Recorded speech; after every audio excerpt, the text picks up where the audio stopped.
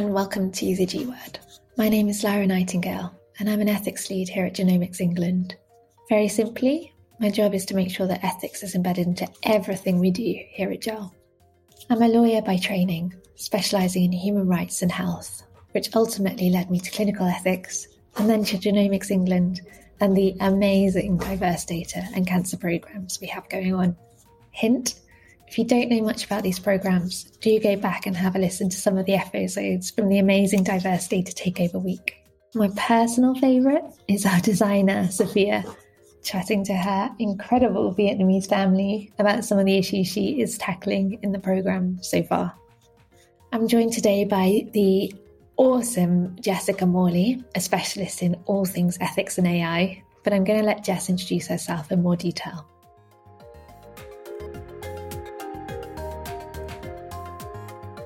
Hi Jess, how are you? Hi Lyra, I'm good, thank you. How about yourself? Yeah, very well. Welcome to the G Word.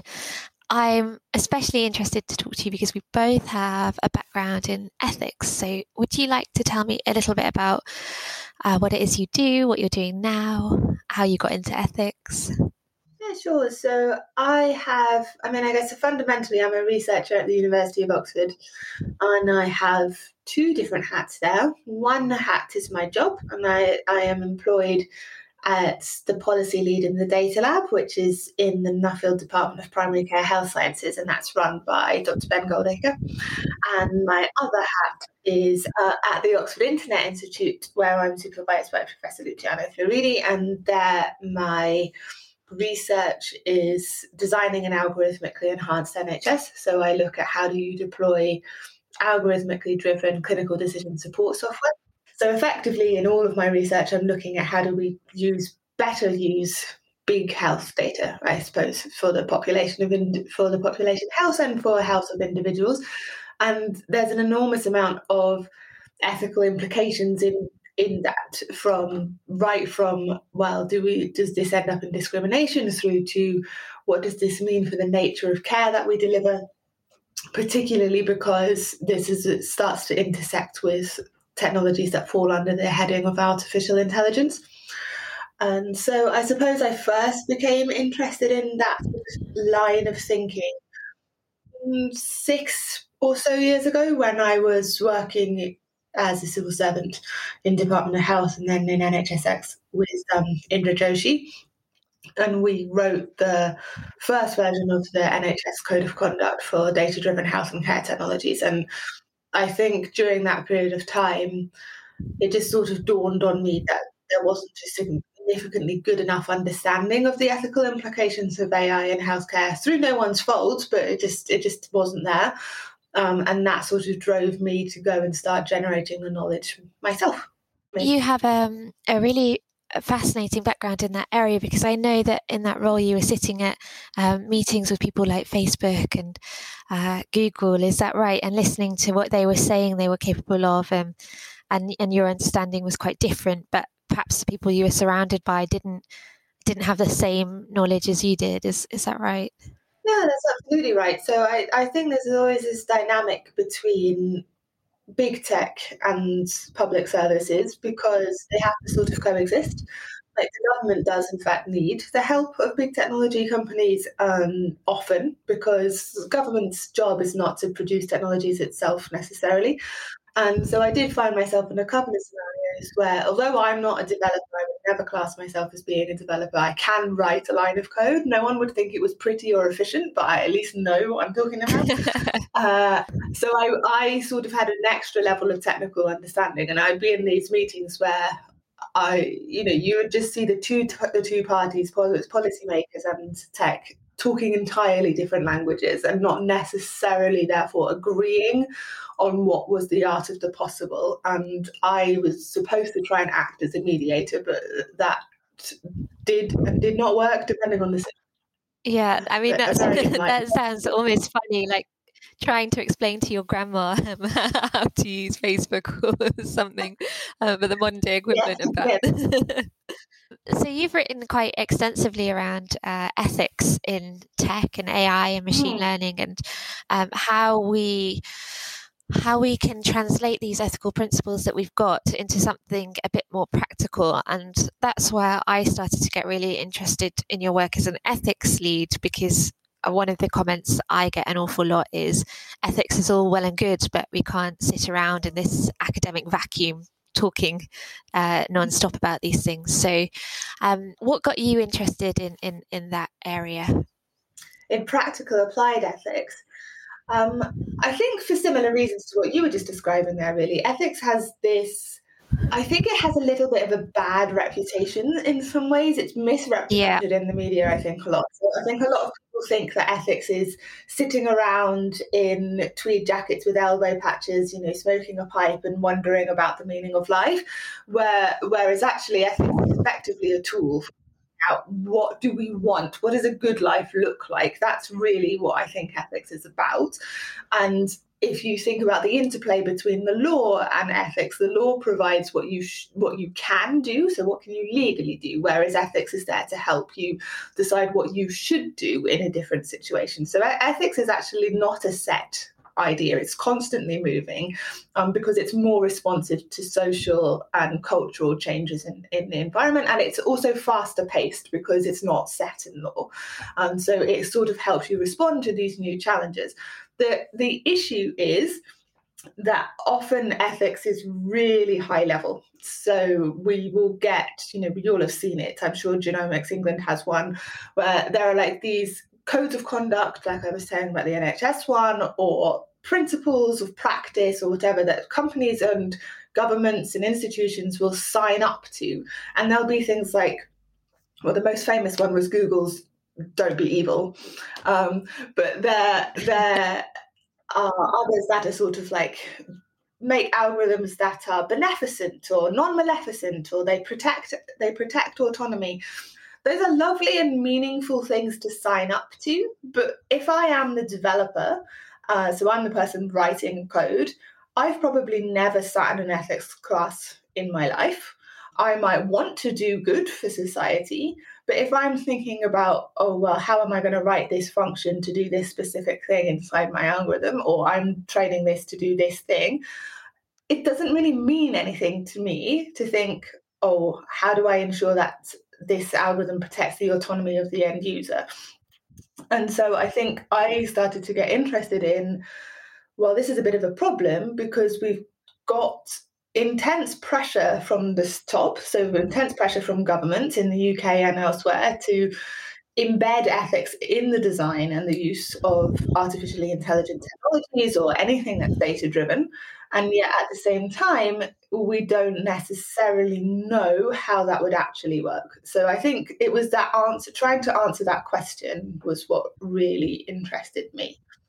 Yeah, I completely agree with you on so many points you've raised there. So as you know, my background is as a lawyer, and what got me interested in ethics was this gap between what's prescribed, what we must do, and then the gap about what we actually should do. And I think, I know you've mentioned it in one of your papers that the gap between theory and practice is similar in bioethics and AI, and that we need to try and find a way to translate this across. And we're saturated with guides. I know you said, I think in your research, you say that in 2019, there were more than 80 AI guides in the public domain in terms of ethics. And again, in genomics, we have the same issue where we've got these core principles, the typical bioethics principles, but also the increasingly built upon to try and make them more appropriate. But what does that actually mean? And how do we embed ethics into our organizations? So I know you talk a little bit about wanting to design things pro-ethically, or you have a concept of ethics as a service, so that ethics isn't just this thing that happens at the very beginning or the very end, or a tick box, for example. And I was really interested when I read the kind of reflective development process. Do you have any ideas about what that might look like in practice in AI? Yeah, so there's a lot in there. So yeah, there's a huge number of these ethical guides, and that number has probably gone up now. It comes from AI Ethics Watch, which is a great website if you ever want to check it out. And I suppose ethics as a service does come from this idea of, like I said, pro-ethical design, which is Luciano's original idea, and it's the difference between pro-ethical design and ethics by design. So you often hear in privacy, for example, you'll hear privacy by design, which is the idea that you design every single element, whatever it is you are doing, in a very set and structured way in order to produce the most privacy preserving outcome. And the issue with that type of approach, that very set, rule-based approach, it doesn't allow for contextual flexibility. And in ethics, contextual flexibility is really important, because often different societies, different cultures, different groups of society, whatever you want to say, have different opinions and they interpret things in different ways. And actually to impose one definition or one set of ethical rules across the whole population, even in a country, but especially between countries, can actually be ethically really harmful. So pro-ethical design is in fact about helping people make the right decision in the context. So the example that we've used a few times is the difference between a speed bump and a speed camera. So a speed bump is ethics by design. It's going to affect everyone, even if you're an ambulance. A speed camera is pro-ethical design. Everyone knows it's there. It's there to help you make the right decision. But if I'm an ambulance, then I can ignore it. And so with ethics as a service, we were trying to build on this idea that you've got principles that are too high level. They're not really that useful to people, but you at the other end of the extreme, you've got design guides or technical languages or whatever you want to call them, Python libraries, that can be too restrictive. And so with ethics as a service, we were trying to provide the Goldilocks in between those two things, not too hot, not too cold, that's right. So I think how it works in practice was this idea that you have a range of tools, a guide of what you want the outcomes of your products to be, and then you will have a set mechanism for working out which of those principles or tools or whatever are the most appropriate in the most in that particular scenario. And you also have a form of external auditing that would check whether those things were actually working in practice. You've raised so many interesting points there, but one of the things I'm especially interested in from a genomics point of view is the idea of how do you design something that's suitable for all sorts of different communities and not use a one-size-fits-all approach. So in your papers, you talk a little bit about value pluralism. Could you just say a sentence about what that means for our listeners? Yeah, of course. So value pluralism is a bit like I just said, so not everyone has the same understanding of even a certain value. So not everyone will have the same values. Values might be things like fairness, for example. But even within the values that we do agree on, different groups and different societies will have different definitions of what that means.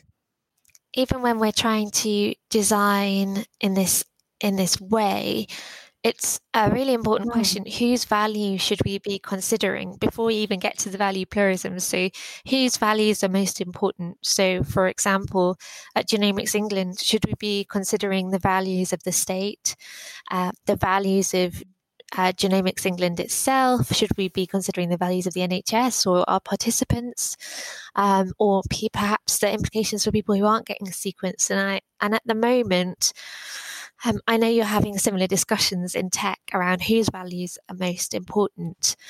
Have you had any ideas about how you could begin to solve that problem? There are definitely ways of tackling it, and I think Genomics England and its intersection with the NHS is a really good example to talk about here, because the NHS's main core value is we are for everyone, right? So that is what it's supposed to be. It's supposed to provide an equal service to everyone, regardless of background, regardless of whatever. But you right there in that exact definition, you have run straight into the value issue, because different people define health in wildly different ways. So are we talking about health as just the absence of illness, or are we talking about the concept of wellness and well-being?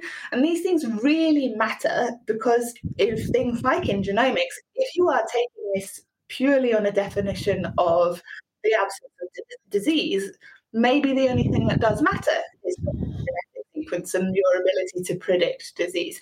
But if you are talking about someone's ability to stay well and stay happy in themselves, you're also talking about things like the social determinants of health and whether people feel comfortable and secure in their lives or their jobs and what they eat, etc. So it sounds really trite, but the best way of avoiding those issues and making sure that you are putting the values in is talk to the real people. Like, who are you designing the services for? They should be involved at every step of the way. They should be involved from the business case of what it is you're doing, right through to when something is deployed, and crucially, when something is live, you must have a mechanism for those people to report back any negative consequences, and the company in question, whether it be Gel, whether it be us, whether it be anybody, is willing to turn it off. Okay, this is not working, we're going to turn it off. Because if you don't have that, the unintended consequences will just run wild. And so, as boring as that might be, talk to people and design with the people that you're trying to serve is really the only way of tackling this kind of complexities.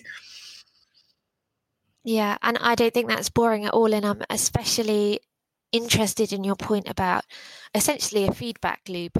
How do we know what we're doing? Because I think all too often, and we see it in tech an awful lot, is that algorithms or whatever it might be gets designed, but there's no feedback loop. So transparency issues aside, how do we know if this is working? And I think the same goes in genomics. How can we stay very, very receptive to the real world impact of what we're doing here? I was just going to say it feeds into everything. Like, if we're talking about whether we're talking about health data, whether we're talking about genomic data, or even things like how you present the results to an individual is an ethical decision-making point. And the way in which you present the results and the way in which you talk to people about the results and the implications of that and how they deal with that knowledge and guiding people to help themselves understand what those implications are is an ethical decision and design point, and that's often ignored. I think it's not really necessarily well considered. So it's that's what I mean when I say end-to-end design involving. Jess, you are raising so many points that I could talk to you about all day. And one of them is the definition of health and how wildly different that can be and what that means to different people. And when I'm thinking about that, I often find myself thinking about whose values do we prioritize? Because the fact that I am even working for Genomics England or in the healthcare sphere means that I automatically value a certain model of what health means. Now, as someone formerly worked in human rights law, so I often find myself thinking about concepts of autonomy. One of the things I'm thinking about a lot is the right of people to not want to engage with this technology at all, and my willingness to engage with them to ensure that the things I design are fair versus my need to let them be, to not impose myself on them, and to know that actually their decision is on the basis of a lot of harm that has gone before. And so trying to balance those two tensions. And I wonder if you come across similar things in AI where people have been really harmed in the past by this technology. They don't want to engage, but if you don't engage with them, you risk further missingness or bias. Have you come across that at all? Yeah, definitely. It's a huge topic, and we're sort of starting to venture into the world of meta ethics and this idea that you have the right not to know. So in both fields, in genomics and in AI, we are really talking about almost from birth what are the things that are gonna happen to you. But the problem with that is that starts to narrow the definition of what counts when we're defining somebody's health status, and we're making it very quantitative. So it's based purely on things that are measurable. AI, well, we have said before, has no semantic understanding. So, we know qualitatively that somebody's will to live or how they feel in themselves and all of these sort of more social and soft concepts have just as much of an impact on somebody's health outcomes as the measurable thing. But algorithms in general are not great at understanding that softer side of things. And there are definitely people, and more people, who've been harmed by this type of thing in the past, because you can go back and you can look at things like colonialism. And this was effectively us going, the West and the UK, unfortunately, hugely going out and saying, well, your branch of medicine, where you do all of these things, and they're often based on feelings and things like meditation or whatever, they don't count. Only our version of medicine and our version of health count. And that's incredibly harmful, because it starts to undermine that process of your feeling of self and your sense of self and your own understanding of yourself. And you can start to create this sort of scenario in which people feel disengaged from their understanding of their own physical self to their algorithmic self, their data self, and the decisions that are being made about them. And regardless of how well people try, the history and the dark history of medicine, and like a lot of these things, and systemic racism or systemic bias, are all built into that process. So we are probably, unless we proactively try and tackle it, always going to harm the people who've already been harmed before in a worse way. Yeah, Jess, I couldn't agree more with you on that. And I was actually writing about this last night, this idea that although I may consider myself to be well-meaning, because as part of my as part of Genomics England's diverse data programme, we want to ensure genomic medicine works for everyone. And by everyone, we mean everyone. But in doing that, we're automatically taking a slightly supremacist or colonialist view of, you need this medicine, I think you need this technology, and therefore I am going to find a way to make you engage with it, which again carries all those hideous connotations from the past, and a whole new kind of harm. Well, not even a new kind of harm, we're perpetuating a historical harm. And how do we not do that, whilst at the same time making sure that everyone who wants this technology can access it? It's an absolute minefield. And like you have quite rightly said, I think it's one that can only be answered when we have everyone in the room who's going to be impacted by this technology. So if it is as simple as getting people in the room and consulting them the whole way through, why aren't we doing this? Why hasn't this happened? Fantastic question.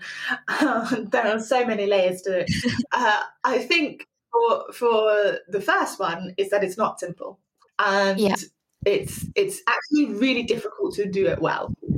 Often you'll see engagement programs, and I am definitely not like a world-leading expert on how to do it well. I just know how to not do it badly.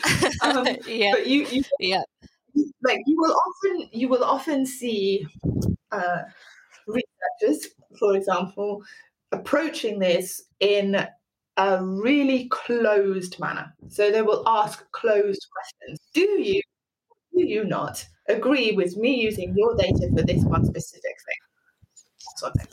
And often you ask it in a way that makes it very clear what the researcher or who the policymaker wants the answer to be. And most people are, to a degree, rational, right? So if you say to them, I would like to use your data because you have a family history of cancer, I want to solve cancer, can I use your data? Most people do not necessarily have the understanding or the whatever to understand that, and they would just say yes. I am normally talking about people who are like myself. I am white, I'm middle class, I'm female, I'm cisgendered, all of these things. And so I have no reason to fear the medical system, no reason to be suspicious when someone comes and asks me that. People in different categories, particularly people from ethnic minority groups or different ethnicities, have huge amounts of baggage when it comes to this, and rightly so. And this causes problems on both sides, because it makes researchers, who are often, unfortunately, like me, or male, pale and stale, it makes them really nervous because they don't necessarily want to go and engage these groups and they don't know how. It makes the other side not want to engage So there's that side of things. There's also more practical things, because the people who are the least left out of these types of technologies, or the most left out of these types of technologies, are most left out because they're not engaging with the healthcare system to start with. So how do we find them, and how do we approach them in a way that is non-threatening, is appropriate for the situation, and makes things actually accessible? And then we're talking about all sorts of accessible things. I think actually in some bizarre ways, COVID has potentially been quite good for this, because it has forced people to start thinking about alternative ways of people, whether it be online. But there are all of these things. And then I think ultimately, unfortunately, I sometimes think there's a little bit of a degree of arrogance that comes with it. There's oh, well, I know what I'm doing. I am the clinician, or I'm the data scientist, or whatever, and I'm designing a completely omnipresent or omnipotent algorithm that's going to be better than a human doctor, and it won't have any bias, and I don't need to talk to anyone because I know what I'm doing. And they just dismiss the softer side of science, and that's wrong, but it does happen. Yeah, and I've seen it. You've seen it. I'm sure many of us have seen it and also contributed to it. I'm like you. I'm white, cisgendered, able-bodied, and I am sure. Well, for a start, quite often I don't have a clue what I'm doing, which again is why it's important to engage the people with the lived experience of this problem. But a couple of things there that you've mentioned in terms of that dynamic. I don't have a reason, apart from women's health, like you said, which is a whole other podcast, to distrust the medical service. So I'm generally quite trusting with my data, although it depends on the context, obviously. One of the things I think about when I'm looking at, it's not even value pluralism, but when I'm thinking about how we can design this is how do I obtain a culturally informed consent, or a properly informed consent that takes account of the harms people have experienced at the hands of the health system. And the second of all, the things I think about a lot is how do I approach these groups that I really would like to engage in a way that lets them know that their data is missing, but doesn't make them feel responsible for that. That the reason they've not engaged is not their fault, and the reason that we don't have their data is certainly not their fault. It's ours. We broke that trust. So how do we have those conversations whilst acknowledging that that it's not that person's duty to come forward and get sequenced. It's not up to them to repair this damage. It's something that we need to do and need to think about. So just a few things that go around in my head when I'm thinking about the ethics of our programs here at Genomics England.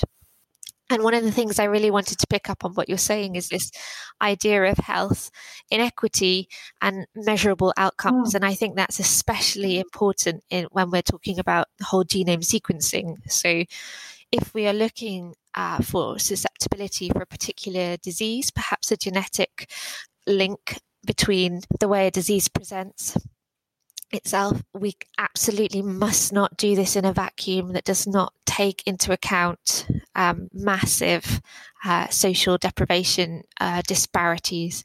And so that's another thing that I'm thinking about an awful lot is how do we look at this in a way that takes a complete view, because although there might be genetic causation that we need to look at, we cannot do that in the absence of social factors as well.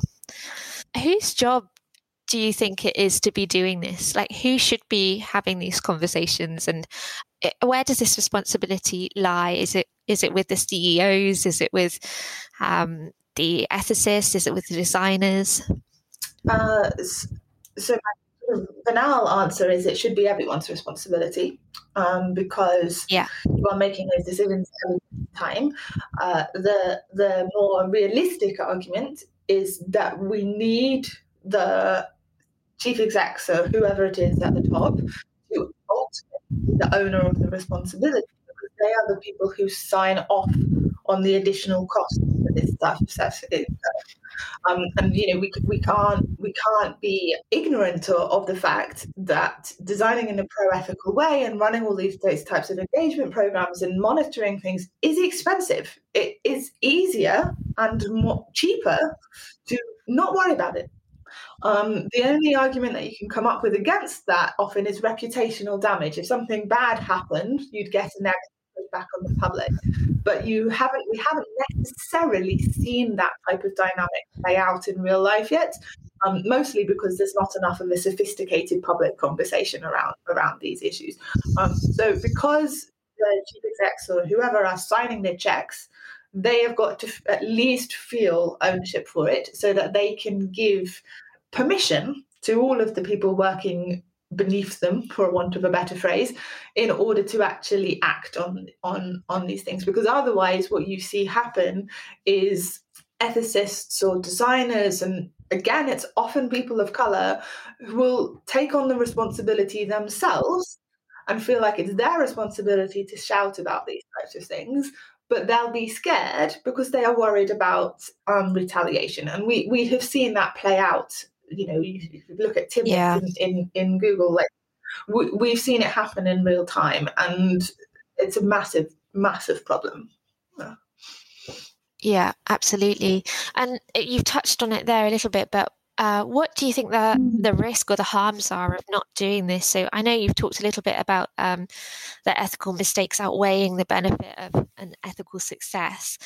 You've mentioned reputation, but could you say a little bit more about why must we do this? I think ultimately why must we do this is opportunity cost. Like as a nation, or as a global society, but particularly if we're talking from a really high level perspective, a human rights perspective, your perspective, everyone has the right to life. So if you look at that actually starts implying a responsibility and a duty of healthcare providers to invest in any technology or anything that could save lives. They have a legal and an ethical duty to do that, and we definitely do in the NHS because we're a state-based system. Now we know that all of these types of technologies that we sort of briefly touched on in this conversation do have the potential to have hugely beneficial implications for people's health. We know that preventative and predictive and proactive care is better than trying to treat people once they're sick. But if we do it badly, in the first few waves of this, you will get what's called a chilling effect. So the public will go, no, I don't want to engage with this. It's too harmful. I've seen bad things happen. I've been blamed for my own healthcare because I was told that I am at risk of obesity and the complexities that come with that. So I was told it was my responsibility to exercise and eat fruit, but I can't do that because I don't have enough money. And I'm stuck in a high-rise flat and I just have no access to any of these facilities that you think I need. So why am I being blamed for this risk? You will get the chilling effect, and as a result of that, you would start to lose investment in the technologies. You'd start to lose political will to want to invest in those types of technologies, and you would have a massive opportunity cost that would come as that. And at that point, you will have undermined this idea of everyone's right to life because you haven't invested in the technology that could have saved their life. Yeah. And again, another really interesting point there, and we've actually discussed separately potentially writing about this and the burden of personalized medicine, what that means when you place the responsibility for someone's health entirely on them.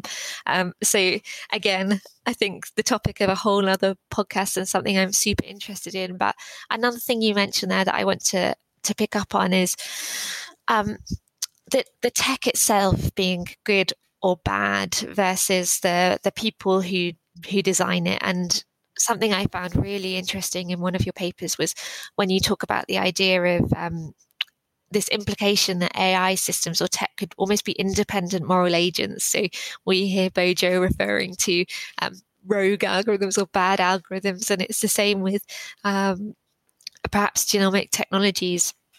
Now, there's a whole load of writing out there about whether tech could be animate, and we won't go into that in too much detail now, but could you just say a little bit about your stance on that?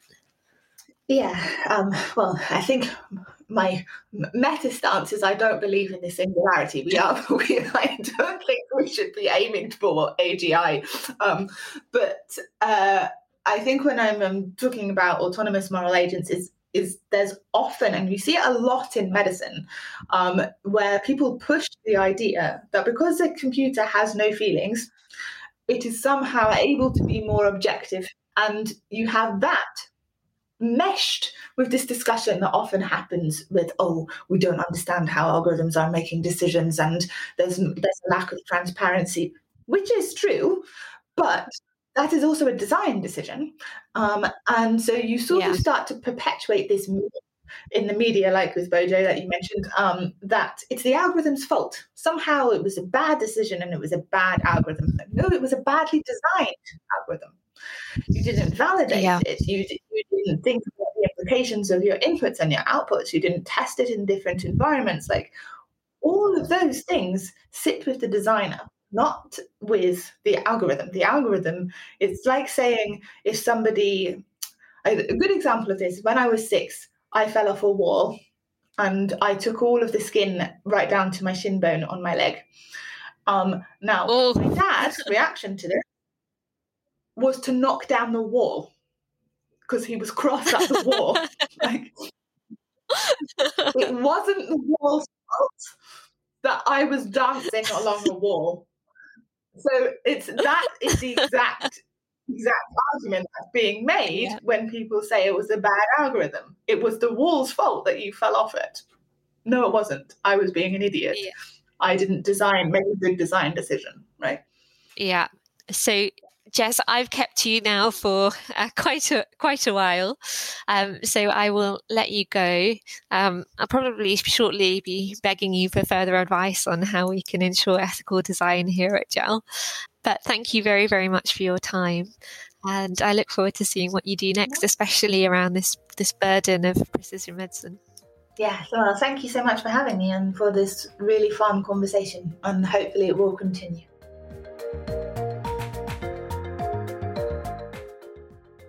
Well, that's all for this episode.